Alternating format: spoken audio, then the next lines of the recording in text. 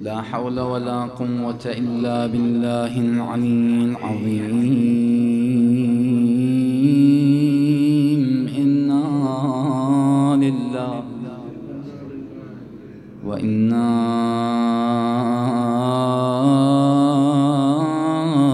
إليه راجعون. وأفوض أمري وحالي إلى الله، إن الله بصير بالعباد.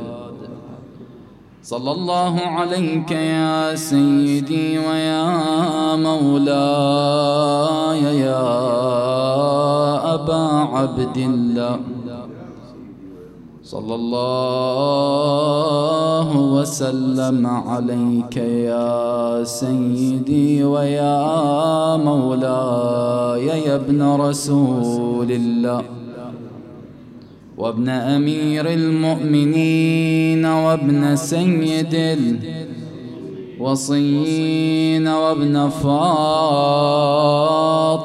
الزهراء سيدتنا وسيدة نساء العالمين. ما خاب من تمسك يا بكم، أمن من لجأ والتجا إليكم، فيا ليتنا ثم يا ليتنا كنا معكم سادتي فنفوز والله فوزا عظيما. يا غريب يا مظلوم كربلاء، يا وقعة الطيف، كم عين بك انذرفت وكم إلى الدين من ركن بك انهارت. تزلزلت فيك أرض الله، تزلزلت فيك أرض الله، وانسكبت عين السماء دما، والعرش قد مار. فيك يقضون آل المصطفى عطشا، والماء طام، فليت الماء قد غار. وبعد يا شاعر قال ويصبح السبط شلوا، فيك تصهره شمس الهجير على الرمضاء إصهارا،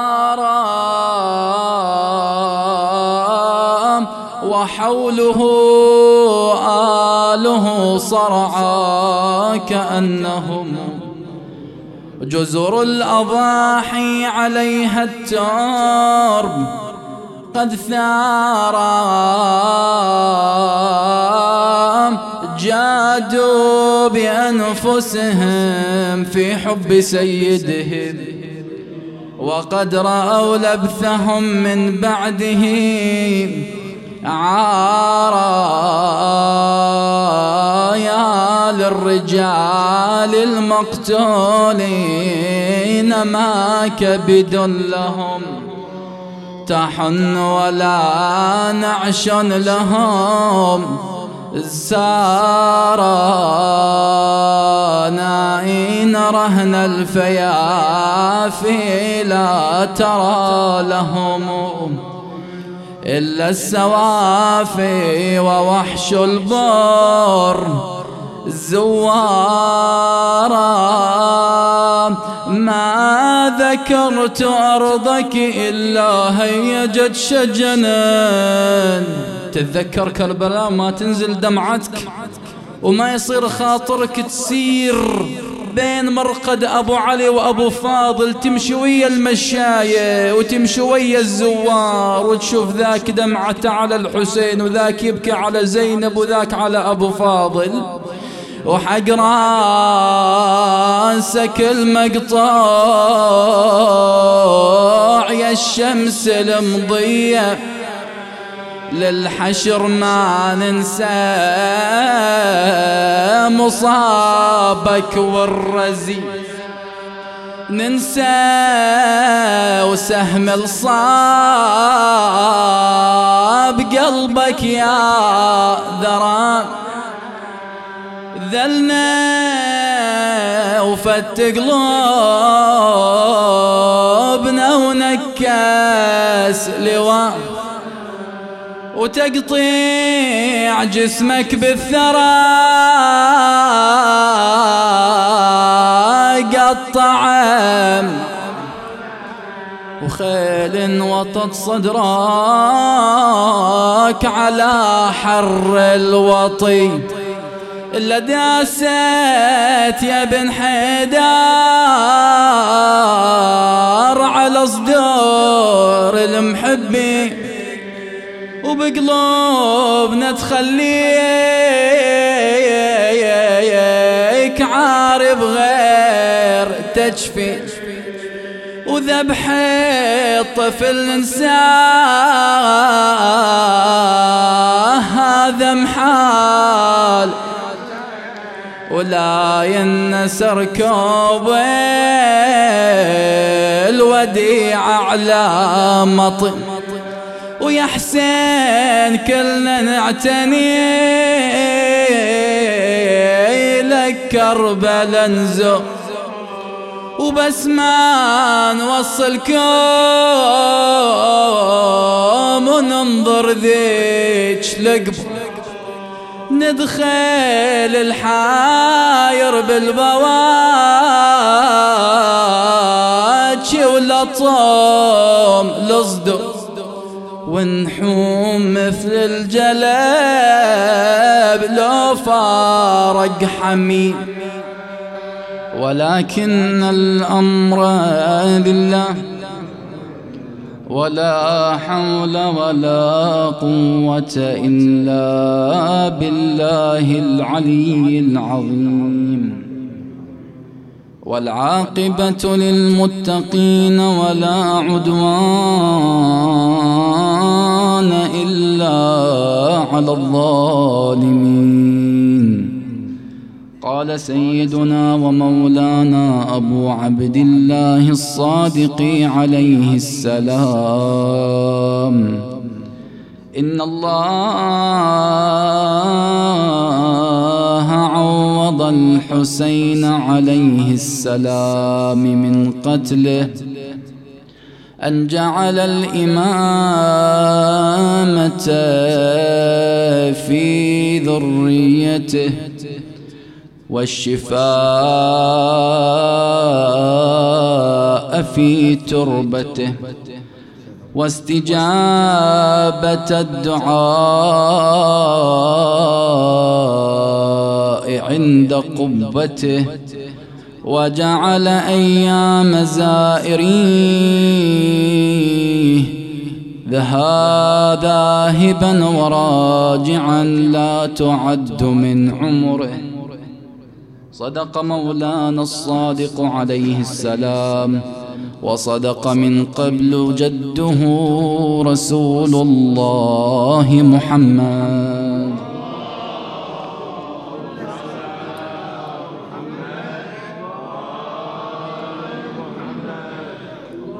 اللهم صل على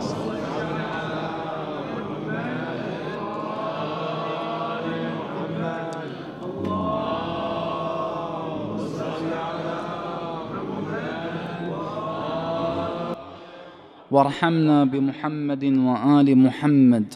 إن الله سبحانه وتعالى إذا أراد أن يعوض إنسانا، أنت تعلم أن هنالك الكثير من الناس يستحقون العوض، يعوضهم الله سبحانه وتعالى، يجزل لهم العطاء.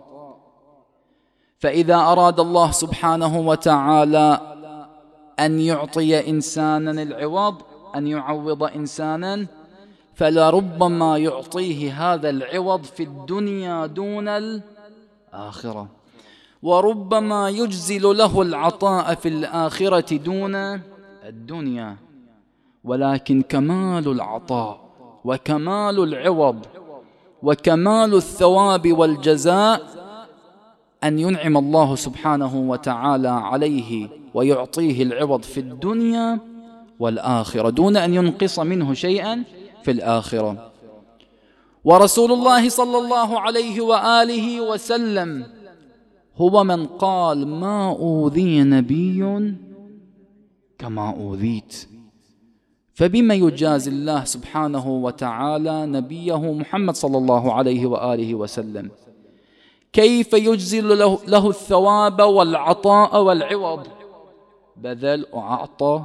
الأنبياء كلهم تعرضوا إلى الأذى، كل واحد من الأنبياء صارت عنده صعاب وامتحانات وغربلات، فكذلك رسول الله صلى الله عليه وآله وسلم، بل هو أكثرهم، فهو الذي يقول: ما أوذي نبي مثل ما أوذيت أو كما أوذيت. فبما يجزل الله له العطاء؟ يجزل الله له العطاء بهذه الآية: بسم الله الرحمن الرحيم: قل لا أسألكم عليه أجرا إلا المودة في القربى. جعل مودة قرابته وذريته هي العطاء الإلهي أو هذا العوض الإلهي من الله سبحانه وتعالى. رسول الله قد قدم، فكذلك الحسين عليه أفضل الصلاة والسلام قد قدم وبذل، أعطى لله سبحانه وتعالى. فبما يجزل العطاء للحسين؟ يعطون الجنة. الجنة مخلوقة من نور الحسين صلوات الله وسلامه عليه، وهو القائل: فخذ ما شئت يا مولاي مني أنا القربان وجهني نداك. في هذه القصيدة المعروفة والمنسوبة للحسين: تركت الخلق طرا في هواك وأيتمت العيال لكي أراك فلو قطعتني في الحب. هذه الأبيات المشهورة والمعروفة، من ضمنها هذا البيت: فخذ ما شئت يا مولاي مني أنا القربان وجهني نداك. وقدم لله سبحانه وتعالى. وفي كتاب الخصائص للشيخ التستري يقول: لقد اجتمعت على الحسين في ساعة واحدة ما يعادل كل بلاءات الأنبياء وامتحاناتهم. فيها فقد أحبة، فيها امتحانات، فيها صعوبة، فيها صبر، فصمد الحسين صلوات الله وسلامه عليه، فجاء له العوض من الله سبحانه وتعالى في دار الدنيا. وهذا جزء من العطاء للحسين، أعطاه الله سبحانه وتعالى كما روى إمامنا الصادق صلوات الله وسلامه عليه: إن الله تعالى عوض الحسين عن قتله أو من قتله أن جعل الإمامة في ذريته. وشنو مقام الإمامة؟ منو يدرك مقام الإمامة؟ تريد تعرف مقام الإمامة؟ شوف نبي الله إبراهيم صلوات الله وسلامه عليه يعرف مقام الإمامة، ولذا كان في بادئ الأمر يعني عبد من عباد الله، فرقاه الله سبحانه وتعالى، أعطاه شنو؟ أعطاه مقام النبوة، مقام عبودية ومقام النبوة ومقام أولي العزم، وبعدين أعطاه مقام الخلة: السلام عليك يا وارث إبراهيم خليل الله، مقام من مقامات إبراهيم. فلم يكتفي إبراهيم عليه أفضل الصلاة والسلام بهذه المقامات، لما أن وصل إليه مقام الإمامة: إني جاعلك للناس إماما. قال ومن ذريتي، مو بس إلي ترها أنا أتمنى الإمامة وأصير أنا إمام. قالوا له إلى هنا يا إبراهيم، بعد أنت وخلاص. قال لا ينال عهدي الظالمين، هذا المقام إلك أنت بروحك يا إبراهيم، بعد أولادك ذريتك لا ينال عهدي الظالمين. ولذا أيها الأحبة، شوف هذا اللي يعي مقام الإمامة ويدرك مقام الإمام، يطلب مقام الإمام ومو بس إلى نفسه، إلى ذريته بعد. وفي الوقت الذي حرمت ذرية إبراهيم عليه السلام من مقام الإمامة، صارت ذرية الحسين فيها الإمامة. شايف شلون؟ مقام الحسين صلوات الله وسلامه عليه العوض من الله سبحانه وتعالى للحسين عليه السلام. وكما يقول ابن العرندس في قصيدته: حبي بثلاث ما أحاط بمثلها، ولي فمن زيد هناك ومن عمرو، له تربة فيها الشفاء وقبة، يستجاب له الداعي إذا مسه الضر. هذا الفضل وهذا العطاء الذي قدم للحسين صلوات الله وسلامه عليه. وجعلت الإمامة في ذريته. شوف بعد هذا العوض الأول، ما هو العوض الأول؟ أن جعلت الإمامة في ذرية الحسين وفي عقب الحسين. وبعد إن الله عوض الحسين من قتله أن جعل الإمامة في ذريته والشفاء في تربته.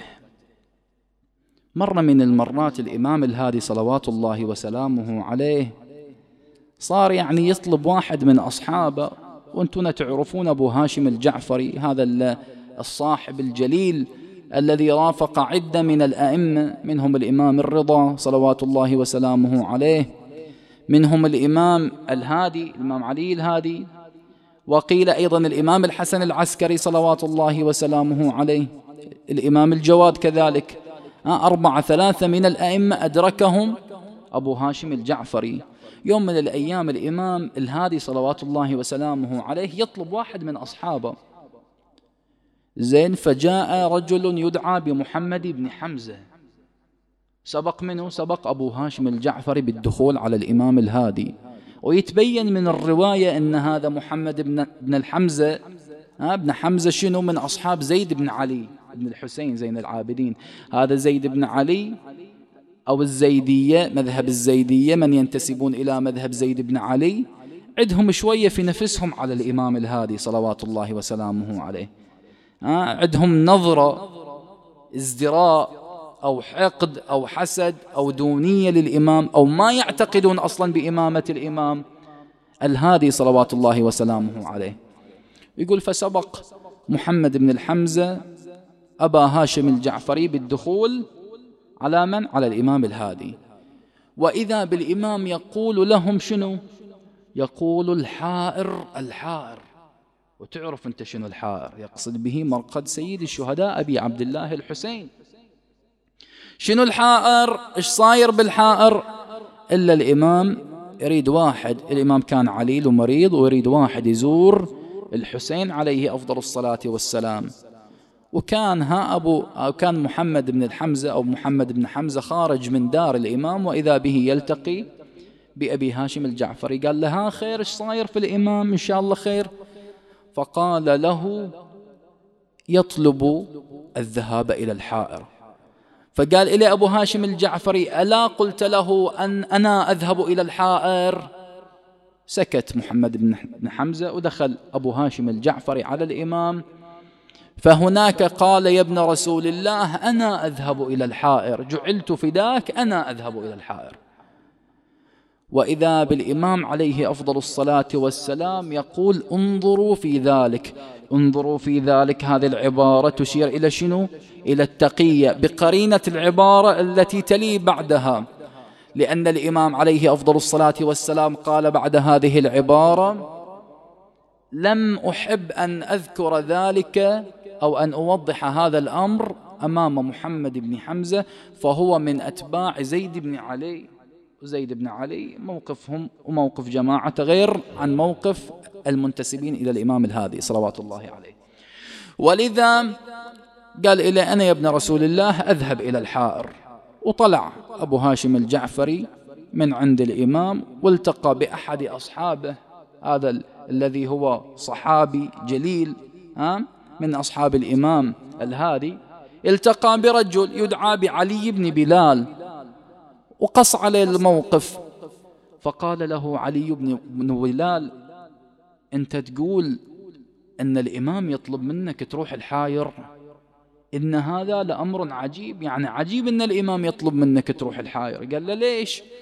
قال هو بمثابة الحائر، هو إمام معصوم مفترض الطاعة، ويطلب منك بعد تروح الحائر وتدعو له. هو بس يرفع عيد الإمام الهادي ويدعو الله سبحانه وتعالى يستجاب له الدعاء. يقول فصار في نفسي شيء أبو هاشم الجعفري، أوراد يسأل الإمام، وراح إلى عسكر وإلى الإمام الهادي صلوات الله وسلامه عليه وجلس عنده. فلما أراد القيام والمضي أجلسه الإمام. فلما استأنس الإمام بوجود أبو هاشم الجعفري هنا طرح سؤاله، قال له يا ابن رسول الله لقد التقيت بفلان من الناس وقال لي أنكم بمثابة الحائر، فكيف يطلب منك الإمام أن تذهب إلى الحائر وتدعو له؟ فقال له الإمام عليه أفضل الصلاة والسلام كذلك رسول الله صلى الله عليه وآله وسلم، هو أعظم من البيت والحجر، رسول الله خاتم الأنبياء محمد صلى الله عليه وآله وسلم هو أفضل من البيت وكذلك المؤمن، ولكنه مأمور أن يطوف على البيت، وكذا مأمور أيضا بالوقوف في عرفات. ولذا قال له الإمام إن لله مواطنا يحب أن يدعى فيها، فأحب أن أذكر في تلك المواضع ومنها الحائر. الإمام الهادي بنفسه يطلب من شيعته ومن محبين شنو؟ لما يروحون إلى مرقد سيد الشهداء وإلى الحائر الحسيني يدعون له عند مرقد سيد الشهداء أبي عبد الله الحسين صلوات الله وسلامه عليه. وقضايا الاستشفاء بتربة الحسين كثيرة، ومن المجربات يكفي أن هذا البلد البحرين نقلت لنا القضايا الكثيرة في تجربة الاستشفاء بتربة الحسين صلوات الله وسلامه عليه. وأنا أتصور حتى في مجلسنا هذا موجود الكثير من كبار السن من آبائنا وأجدادنا الله يحفظهم، ولو تقعدوا وياهم يعطونكم من هالقصص هذه المجربات في الاستشفاء بتربة الحسين صلوات الله وسلامه عليه. لكن أيها الأحبة ترى عندما يستشفى بتربة الحسين، وإذا تريد تستشفي بتربة الحسين أكو شرط، لأن الرأي المشهور عند الفقهاء شنو؟ رأي الفقهاء المشهور أن لا يجوز أكل الطين. أنت لما تأكل تربة الحسين تأكل طين. وحتى هم أهل البيت عليهم أفضل الصلاة والسلام في رواياتهم وأخبارهم وآثارهم أن الذي يأكل من تراب قبر أبي عبد الله كأنما هو يستأكل بدمائهم. لكن ورد استثناء في حالة الاستشفاء، فإذا أنت تريد تستشفي بتربة الحسين وبعد مو تأكل بأي مقدار بأي قدر، لا، قالوا الفقهاء تأكل بمقدار الحمص المتوسطة، ومو تأكلها مباشرة، لا، إنما تضعها في الماء فتحركها فتذيبها حتى يصبح ذلك الماء شائبا مو صافي الماء، فلما تشرب الماء هنا يجاز لك تناول تربة الحسين صلوات الله وسلامه عليه. ولا الرأي المشهور عند الفقهاء والرأي المعروف أن الأكل من الطين هو أمر محرم.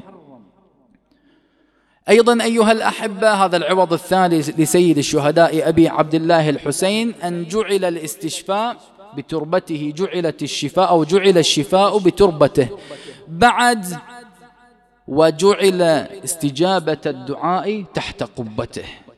شايف أنت هذه قضية الإمام الهادي اللي ذكرتها لك، وجعل أيام زائريه ذهابا ورجوعا لا تعد من عمره.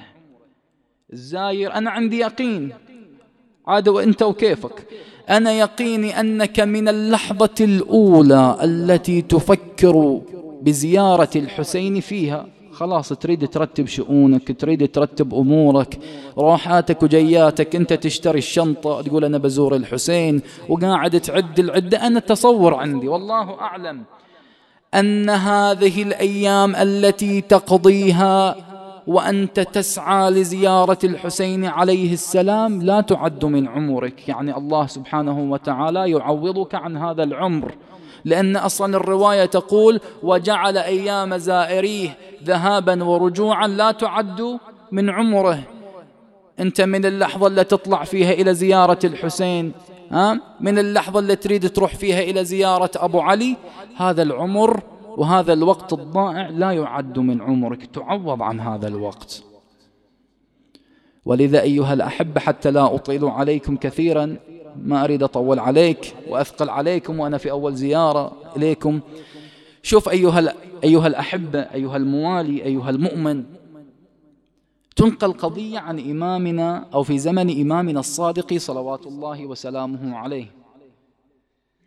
أن هنالك جمع من الناس قد ماتت عندهم امرأة، فلما أرادوا أن يواروا جثمانها، يريدون شنو؟ يدفنون الجسد، كلما وضعوها في التراب وأهالوا عليها التراب، إيش صار فيهم؟ خرجت من القبر ولم يقبلها القبر، تلفظها التربة ما تقبلها. كرروا هذه الفعلة، ودوها إلى قبر آخر وإلى قبر آخر، وإذا بها تلفظ من القبر، يخرجها القبر ما يقبلها. هنا مثل هذه المعضلة لا يوجد لها حل سوى عند أهل بيت النبوة ومعدن الرسالة. ابحث في أي بقعة من بقاع الأرض لا تجد جوابا لمثل هذه المعضلة إلا عند محمد وآل محمد. ولذا اجتمع أهلها وعزموا إلى الذهاب إلى الإمام صلوات الله وسلامه عليه، ودخلوا على الإمام وجلسوا عنده فقالوا له يا ابن رسول الله، كلما دفنا جثمان المرأة المتوفاة عندنا لفظتها التربة ما تقبلها. قال علي بأمها. وين أمها؟ جيبوا أمها. فلما أتوا بأمها، جاءوا بأمها، قال الإمام عليه أفضل الصلاة والسلام إلا ما أخبرتيني، بالله عليك إلا ما أخبرتيني ما كانت تصنع ابنتك حتى لفظتها التربة، مراد القبر يقبلها. قالت يا ابن رسول الله لقد كانت تمارس البغي، وكانت كلما حملت عن حرام، كلما حملت بالحرام وولدت بالحرام أخذت ذلك الجنين وألقته بالتنور فأحرقته. هذا الذنب الذي كانت تمارسه تلك المرأة جعلت التربة لا تقبلها. إيش سوى الإمام؟ إذ به وضع يده في جبته وأخرج صرة، في تلك الصرة شيء من تراب قبر أبي عبد الله الحسين. شنو حسابها هذه المرأة؟ أمرها عند الله سبحانه وتعالى، ما ندري شنو حسابها، لكن شوف كرامة قبر كرامة تراب قبر أبي عبد الله الحسين صلوات الله وسلامه عليه. كرامة هذا التراب أنهم لما أهالوا التراب عليها، قبل أن يهيلوا التراب عليها حفروا القبر وضعوها في التراب، نثروا عليها تراب قبر أبي عبد الله الحسين، ثم أهالوا عليها بقية التراب، سووا القبر مع الأرض فلم تلفظها التربة. كل ذلك ببركات ذلك القبر المعظم ذلك القبر الذي تضمن جثمانا، وأي جثمان؟ قبر سيد الشهداء أبي عبد الله الحسين. وأنا أشوف في وجوه المؤمنين لهفة وشوق واشتياق حسرة. ما ألومك يا موالي، أنت اللي تربيت في الماتم ومتعود تسمع واعية الحسين وقضية الحسين. مو عجيب عليك هذه اللهفة، مو عجيبة عليك هذه الحسرة واللوعة والاشتياق إلى قبر أبي عبد الله الحسين. أنت مو خاطرك تزور الحسين وتقعد بين الحرمين وترمق نظرة قبر الحسين ونظرة إلى أبو فاضل، إلى العباس؟ هنيئا للزائرين. وهذه أيام تشوف المعد قد أعد العدة لزيارة علي بن موسى في عشرة الكرامة الآن، وزيارة أخته المعصومة. وتشوف جمع من الشيعة أعدوا العدة للذهاب إلى أين؟ إلى الحج، إلى بيت الله الحرام. ولا أعد العدة إلى زيارة الحسين، يقول أنا أزور الحسين في عرفة. إيش كثر مشتاقين للحسين.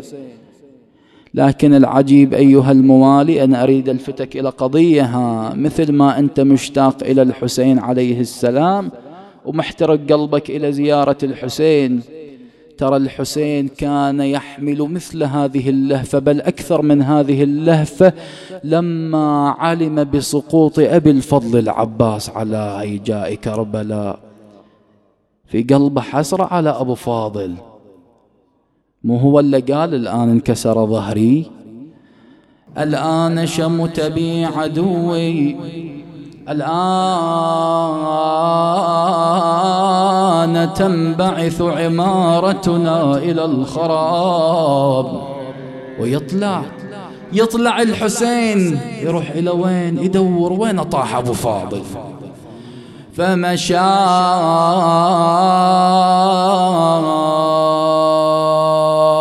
لمصرعه الحسين وطرفه بين الخيام وبينهم متقسمون. شلون شاف أبو فاضل؟ ألفاه محجوب الجمال، محجوب الجمال يعني الدماء غطت جمال قمر العشيرة أبو فاضل. ألفاه محجوب الجمال كأنه بدر بمنحطم الوشيج ملثم. فأكب منحنيا عليه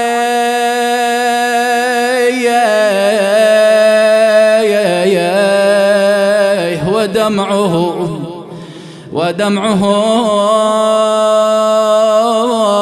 صبغ البسيط كأنما هو عن دموم.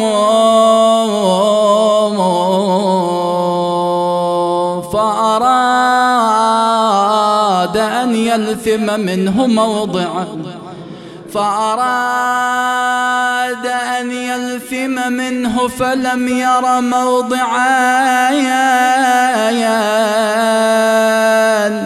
أبو فاضل مغطى بالجراح، بالنزف والدماء، السهم في عينه وهامته مفضوخة، وهوى عليه الحسين وهو ينادي وانكسار ظهره. الآن انكسر ظهري، الآن شمت بي عدوي،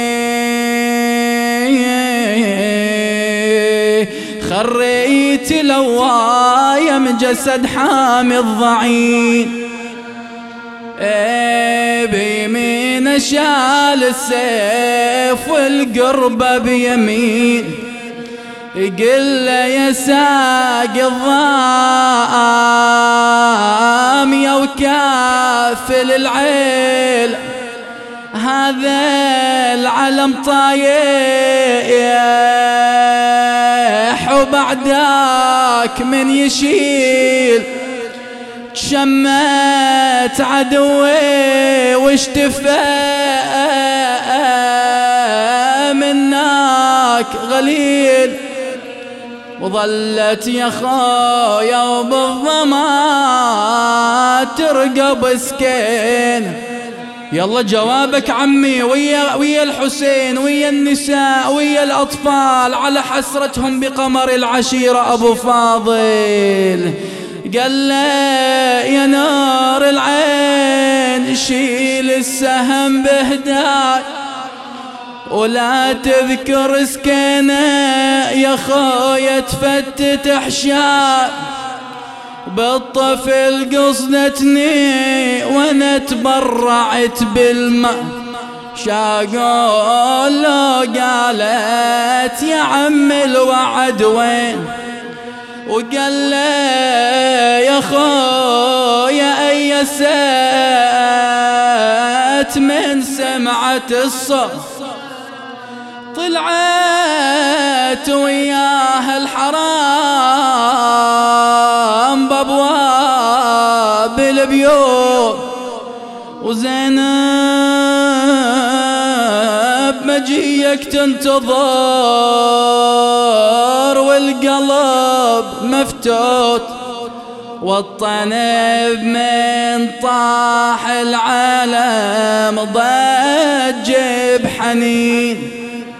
يلا عاد اريد اسمع جوابك ويا النساء ويا الاطفال ويا الحسين وهو يشوف ابو فاضل. شلون كان يشوف الحسين ابو فاضل؟ يقول ظل فوق الثرى وهو بالرواحة يجود وقال لولا سهم عيني والسهم المزق الجود. أوصل يا خويا كان المخيم بلا زنود بلا زنود بلا زنود وتشوف أخوها زينب وقطعة يمينه. بعد لما ذكروا زينب قال سلم عليها يا ضي العالم وقلها جفوفي وعيني وهامتي كلها يا فدلها تبقى تراه ذليلة وضايعة وطايح حملها بكفالة من يوم فارقنا المدينة. بعد بيت الدعاء وأسألكم الدعاء شنو كان نداء العقيلة لما رأت الحسين وهو يسقط عمود قمر العشيرة عمود الخيمة؟ وهذه إشارة آمن يطيحون الخيمة يعني راح صاحب الخيمة. وزينب تشوف شلون أبو علي طيح الخيمة ايش قالت؟ تقول زينب عقبة راحت عزتي والله عزتي كان ناصب خيمته يم خيمتي صاغي سمع علي ويسمع كلمتي وعينه ترعى العايلة وخدورها.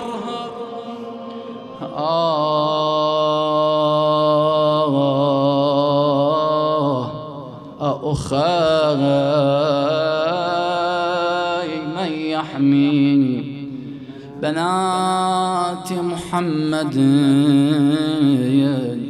إن صرنا يسترحم من لا يرحم. يا الله نسألك وندعوك بحق الحسين الوجيه وجده وأبيه وأمه وأخيه والتسعة المعصومين من ذريته وبنيه. شاف مرضانا فك أسرانا رد غرباءنا اقضي حوائج محتاجينا. من كان في مجلسنا هذا طالب حاجة فاقض اللهم حاجته وفقهم لمراضيك جنبهم معاصيك. اللهم وفقنا لزيارة الحسين وشفاعة الحسين